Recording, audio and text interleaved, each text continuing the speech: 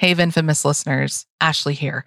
Heads up, this episode talks about murder and suicide and might not be suitable for all listeners. Please use discretion and be well.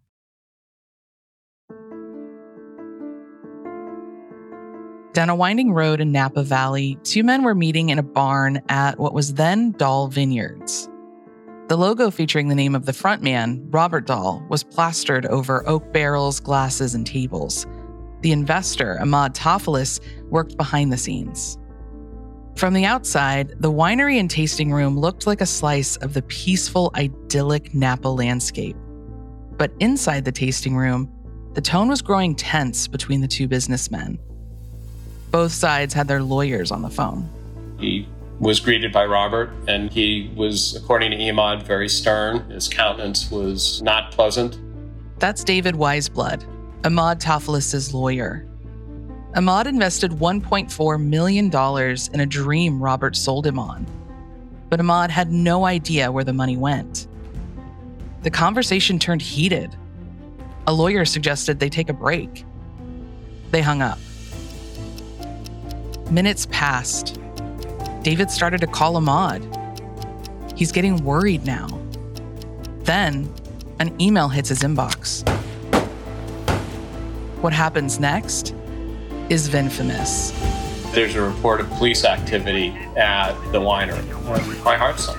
Black gloves, there was duct tape, there was zip ties, and there was essentially a murder kit there at the winery.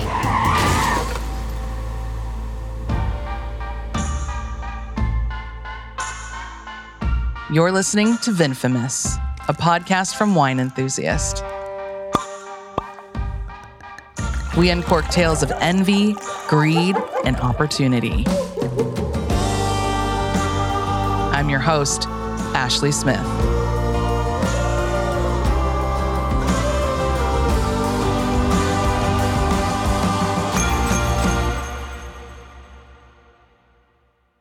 The Napa Valley lifestyle is the stuff of fantasy. Who hasn't sipped a California Red while imagining a new life among the vines, where you spend your days honing the craft of winemaking and you end by watching the sunset disappear behind the low rolling hills? In this week's episode, we tell you about a face-off between two men, a businessman who craved the vintner lifestyle and the investor who financed his dreams. Robert Dahl was a big guy with a bigger personality. He grew up watching football and snowmobiling in Minnesota. He had a very magnetic personality, and you wanted and easily did like him, and you wanted to do what he wanted you to do. Robert was convincing. People who knew him described him as a natural salesman. Back in Minnesota, he said he sold a mold removal company for $10 million. Perhaps he wanted to continue building his fortune in a more glamorous industry. He told friends that he had this great idea that piqued the interest of the New York Yankees and Minnesota Twins. He wanted to make ready-to-drink wines. It appeared he had a knack for starting businesses and making friends wherever he went. So in 2010, he uprooted his family and moved 1,000 miles away to Napa Valley. And remember, back in 2010, we were recovering from the global recession. California mostly focused on fine wine, but when the economy is in a slump, consumers reach for the cheaper stuff.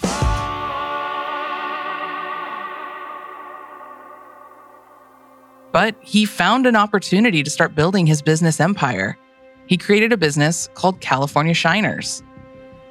This was not a fancy endeavor. A Shiner is off-label wine. It's a blend of wines that other vineyards don't want to sell to the public. A Shiner's bottle is shiny, hence the name. It looked like his businesses were taking off.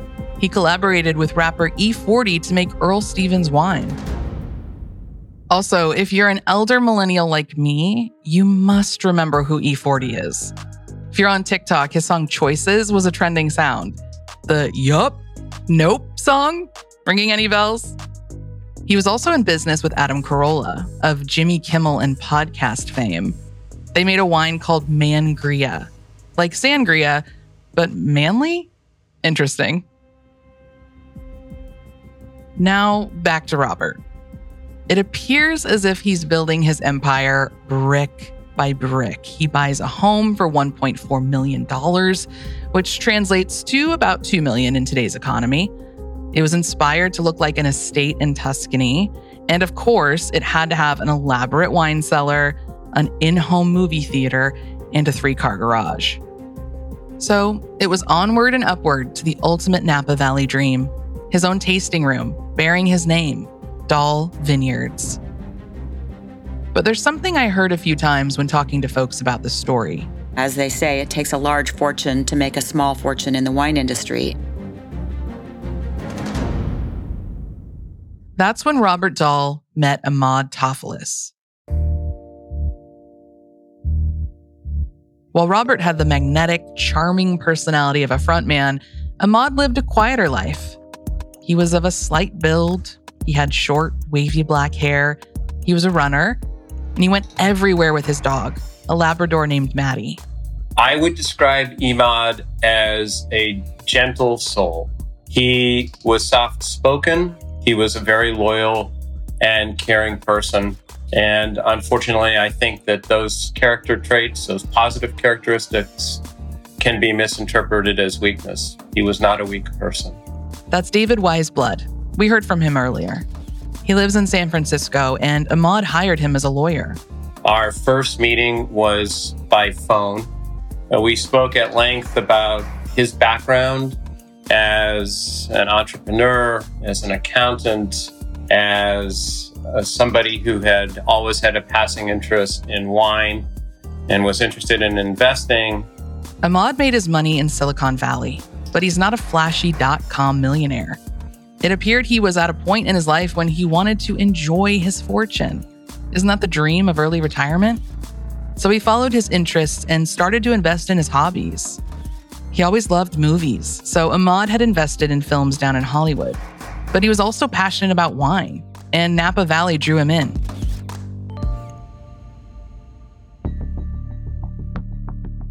Together, Robert and Ahmad were going to create Dahl Vineyards. But again, it takes a large fortune to make a small fortune. He had originally loaned $180,000 in, I think it was February 2013. That amount was then increased to $850,000. And then there was a consolidated note for $1.2 million that was executed in September of 2013. To a grand total of $1.2 million, which was basically his life savings. His entire life savings. What was maybe more wild was how he delivered the investment. He dropped $800,000 in a gym bag. It just sounds like something from The Sopranos. And to me, that's a red flag, although Robert was able to convince Ahmad, who certainly was no dolt, that there was a perfectly legitimate reason for doing things in that fashion. Right. That's a lot of money. He had a lot of experiences investing money, like he worked in tech and in movies. So why do you think he was willing to give so much money to this guy he didn't know very well, and then in such weird circumstances, like the cash in the bag and delivering it that way? And I think that's in part what happened. I mean, Ahmad, you're right. I mean, he was not unsophisticated, just given his business background and his education and his experiences. On the other hand, he'd never invested in a winery before. This was something that became, I don't know if it evolved from an avocation into a dream, but it had there was some path along those lines. Robert seemed to have an answer for everything, too. Robert Dahl said that's what he said, which was, if I pay vendors in cash, I can get better terms. Why that meant that there wouldn't be a wire as distinct from money in a red satchel, that was the sore topic, and so I didn't.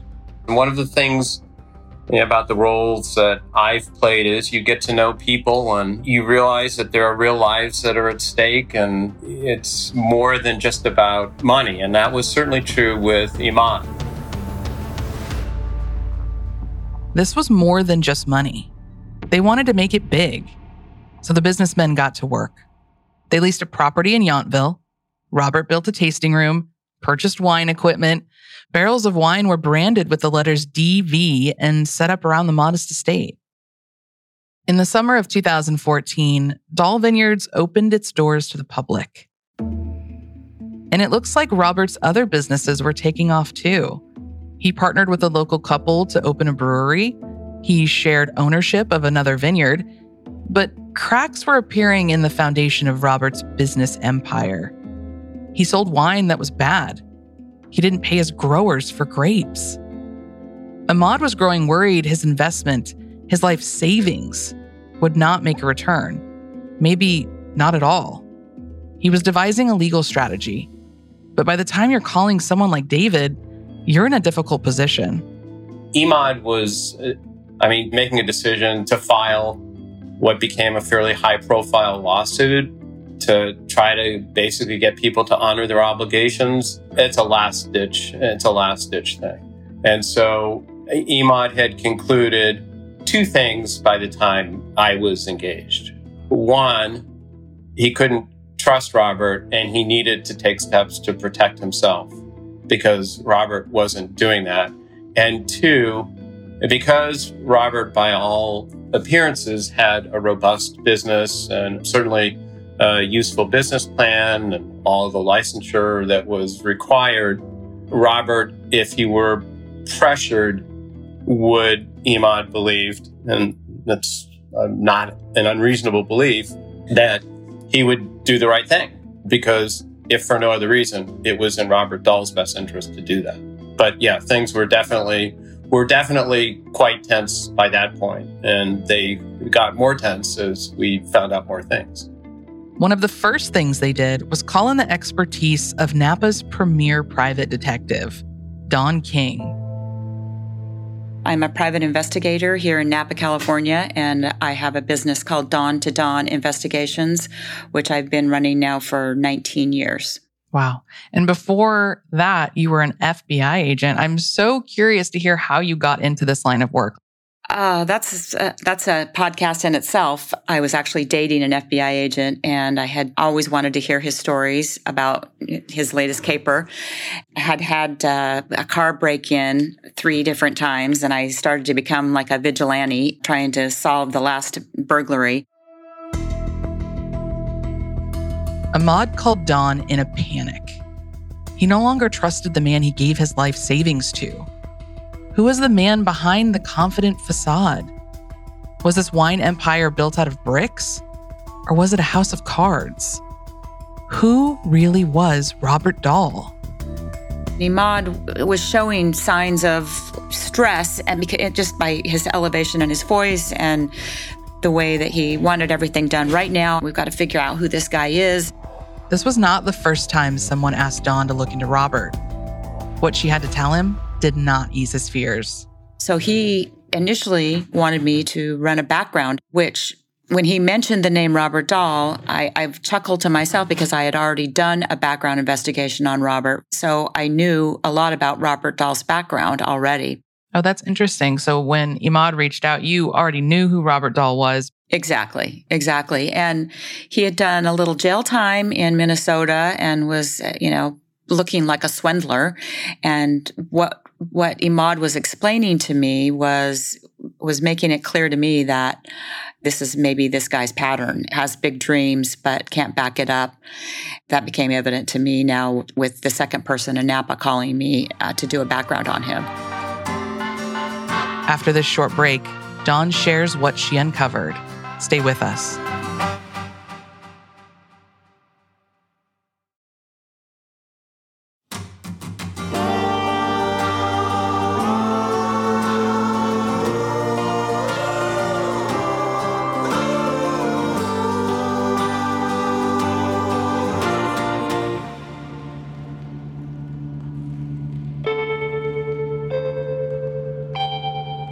His big dreams went bust in Minnesota.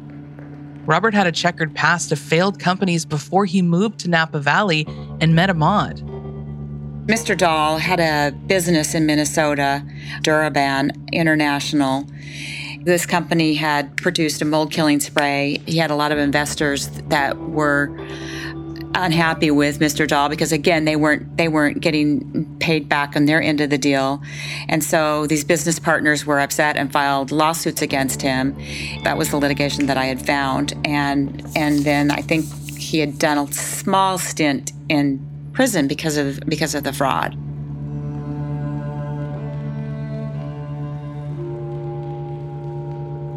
It sort of painted a picture in my years of investigating. A leopard doesn't change his spots a lot of times. And when you look at somebody that's pulled a fast one on his investors, you can almost guarantee that he's done it more than once. They don't just wake up one day and go, I'm going to screw my partners out of their end of the deal. And like so many swindlers, they talk a really good game, and they're super charismatic, and they have great grandiose ideas, and they talk people into getting involved with them, and then the investors and the associates get duped. Dawn discovered that the entity where Ahmad invested his money was actually defunct. When he found out that it wasn't, that set off all kinds of alarms as well. This was a major turning point for Ahmad. How would he get his life savings back if the entity didn't exist? I remember him being so distressed about the fact that company had been dismantled or was no longer showing up as current. Ahmad was very emotional a lot of the times when I spoke to him. I mean, that's why it was so sad to me, because he was realizing, I think, this is not going to end well. Robert Dahl's facade is crumbling. Remember all of the other arms to his wine empire? The celebrity wines, the brewery, the Shiners. By 2014, Robert owed 10,000 cases of wine to comedian Adam Carolla. He owed $800,000 on E40's wine deal. He even walked away from the brewery owing money. But he had been siphoning money, I think, from Patio Wine and basically Ahmad's money into the brewery business and another winery, and was not putting the money where it was supposed to be, which was in their business venture. It seems his strategy was to keep opening new businesses to bring in more money. Essentially, Robert was robbing Peter to pay Paul, but his smooth talking could only take him so far. Now Ahmad and his lawyer, David, understood who they were working with. And as a lawyer, I know this was very complicated, but at the same time, were you thinking like, well, I'm representing the good guy here, and there's so much evidence on the other side of clearly this guy's in the wrong. I don't know, did it feel kind of like a slam dunk? Like there's no way you wouldn't get Ahmad's money back? Well, nothing is a slam dunk. The only certainty in litigation is uncertainty. And when you have enough sort of games being played with creating and canceling entities and transferring assets and maybe liabilities or maybe not, and saying you didn't do this and you did do this, it's hard. And as far as your question about being able to collect the money, obviously the thought was he's going to be good for the money. And of course, the other source that made Ahmad comfortable and me as his representative was there was, according to Robert's representations, millions of dollars of wine inventory that was subject to the contract documents and the security interests.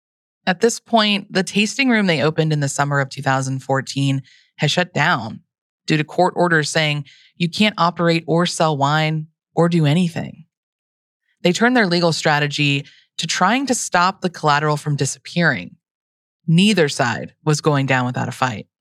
There were 19 separate court appearances in the Napa court, which is a ridiculous amount of court appearances on anything, especially something that hasn't gone to trial. And in fact, one of the hearings, the judge just stopped the whole hearing and had everybody step outside the courtroom because it was just getting too heated between the two sides. So I saw kind of the dark side of Robert at that point, but I also saw him talking to other people outside the courtroom, just acting like a normal, fun guy that you want to have a beer with. Dawn King, the private investigator, said she acted as a gopher for Ahmad's legal team. She served Robert papers.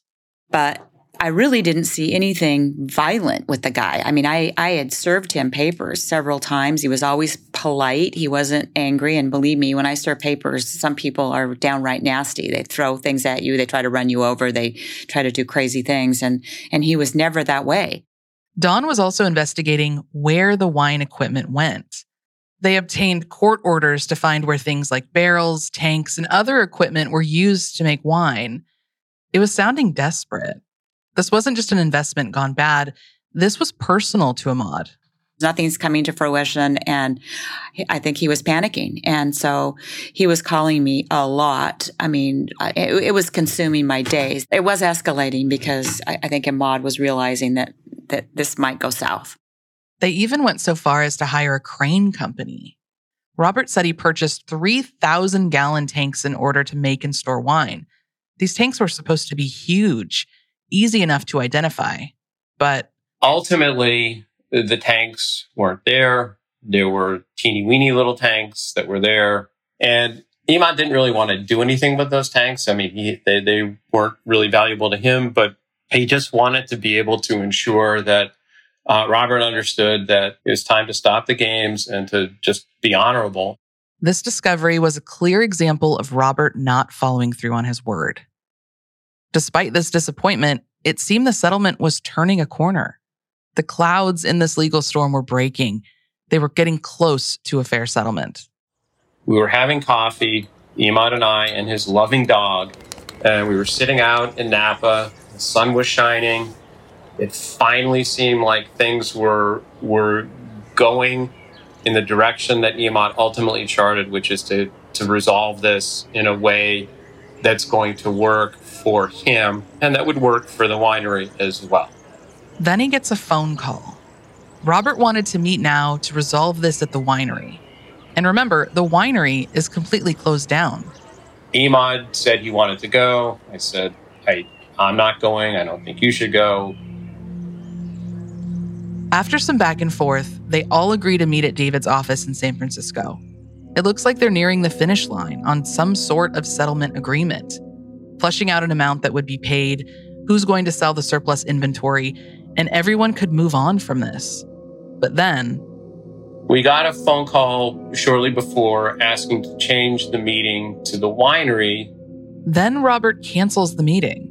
So they reschedule, and he cancels again. Ahmad calls David to update him. And he said, Robert's been texting me all weekend. He knows that he screwed up again. And, quote, I need to get my life back. Those were words I will never forget.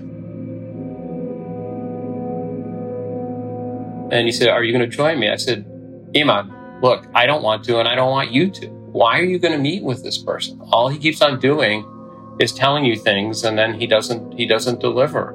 If he's got records, he can email them to you. He can text them to you. I don't care. You don't need to be there. Ahmad also asked Dawn King if she was available to be with him during this meeting. She was out of the country. She says she also advised against meeting in person at the winery. And he said, no, I'm going to go. I'm not concerned. It's okay. So he went. And that was the start of that day.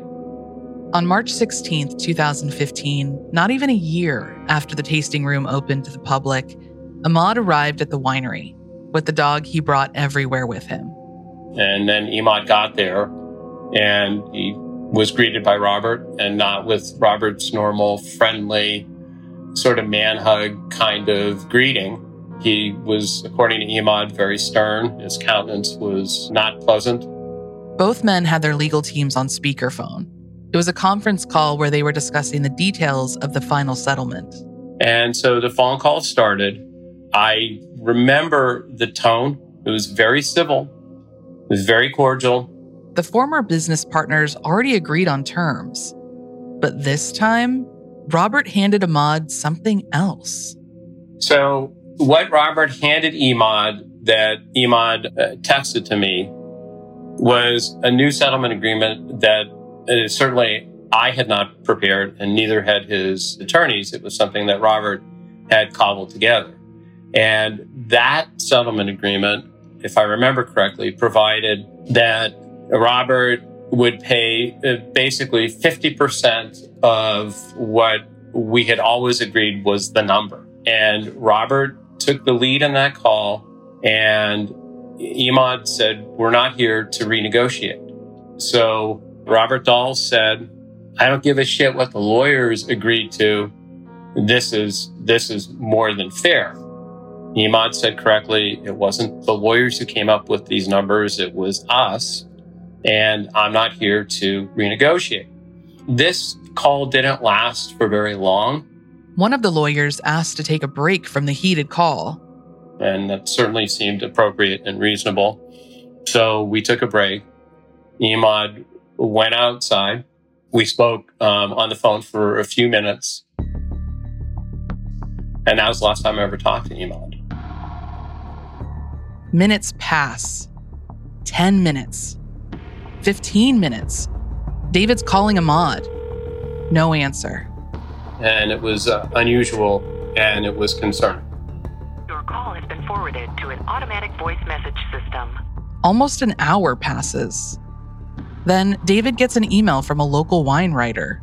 There's a report of police activity at the winery, and my heart sunk. I just knew that it was just nothing positive was happening.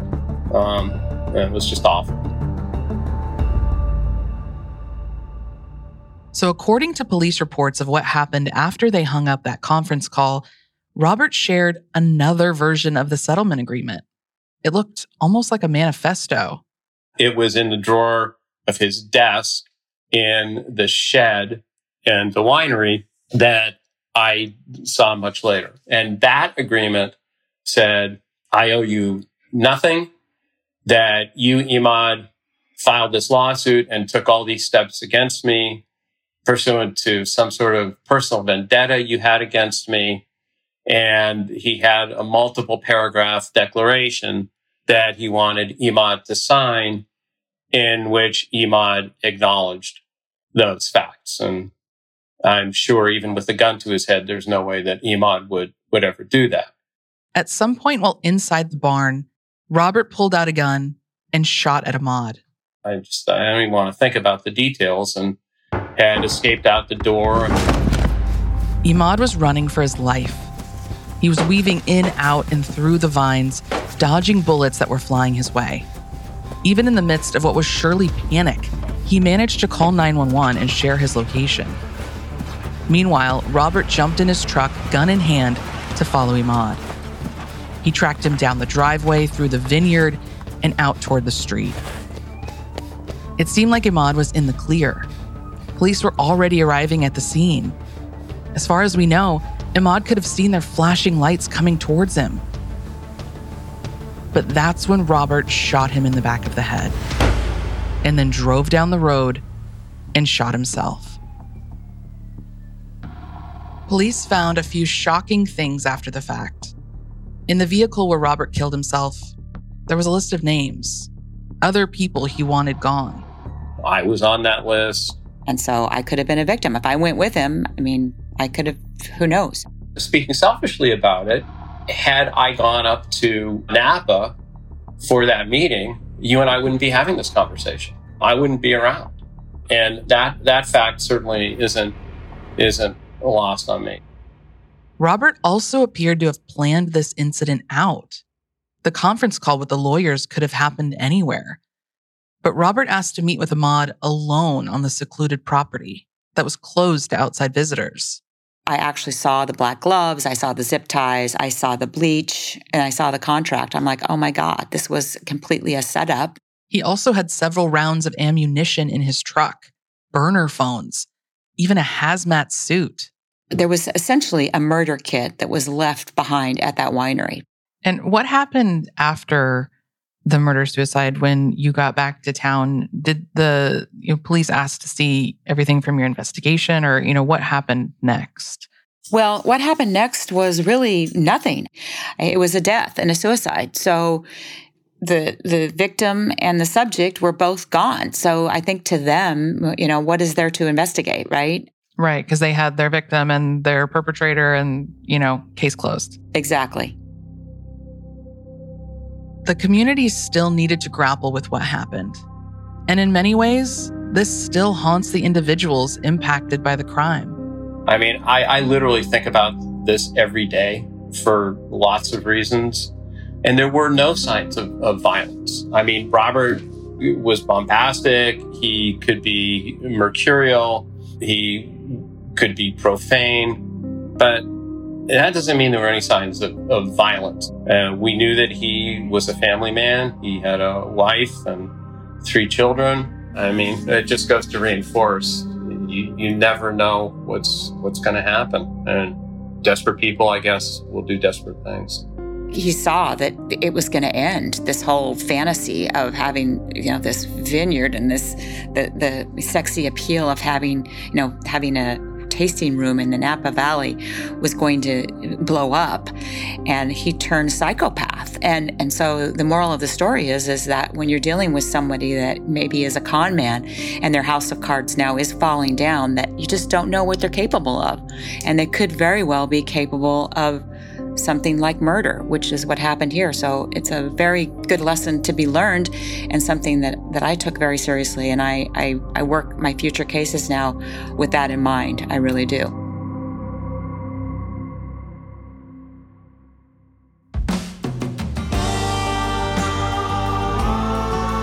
Join us next time when we reveal the secrets of the so-called greatest seller on earth.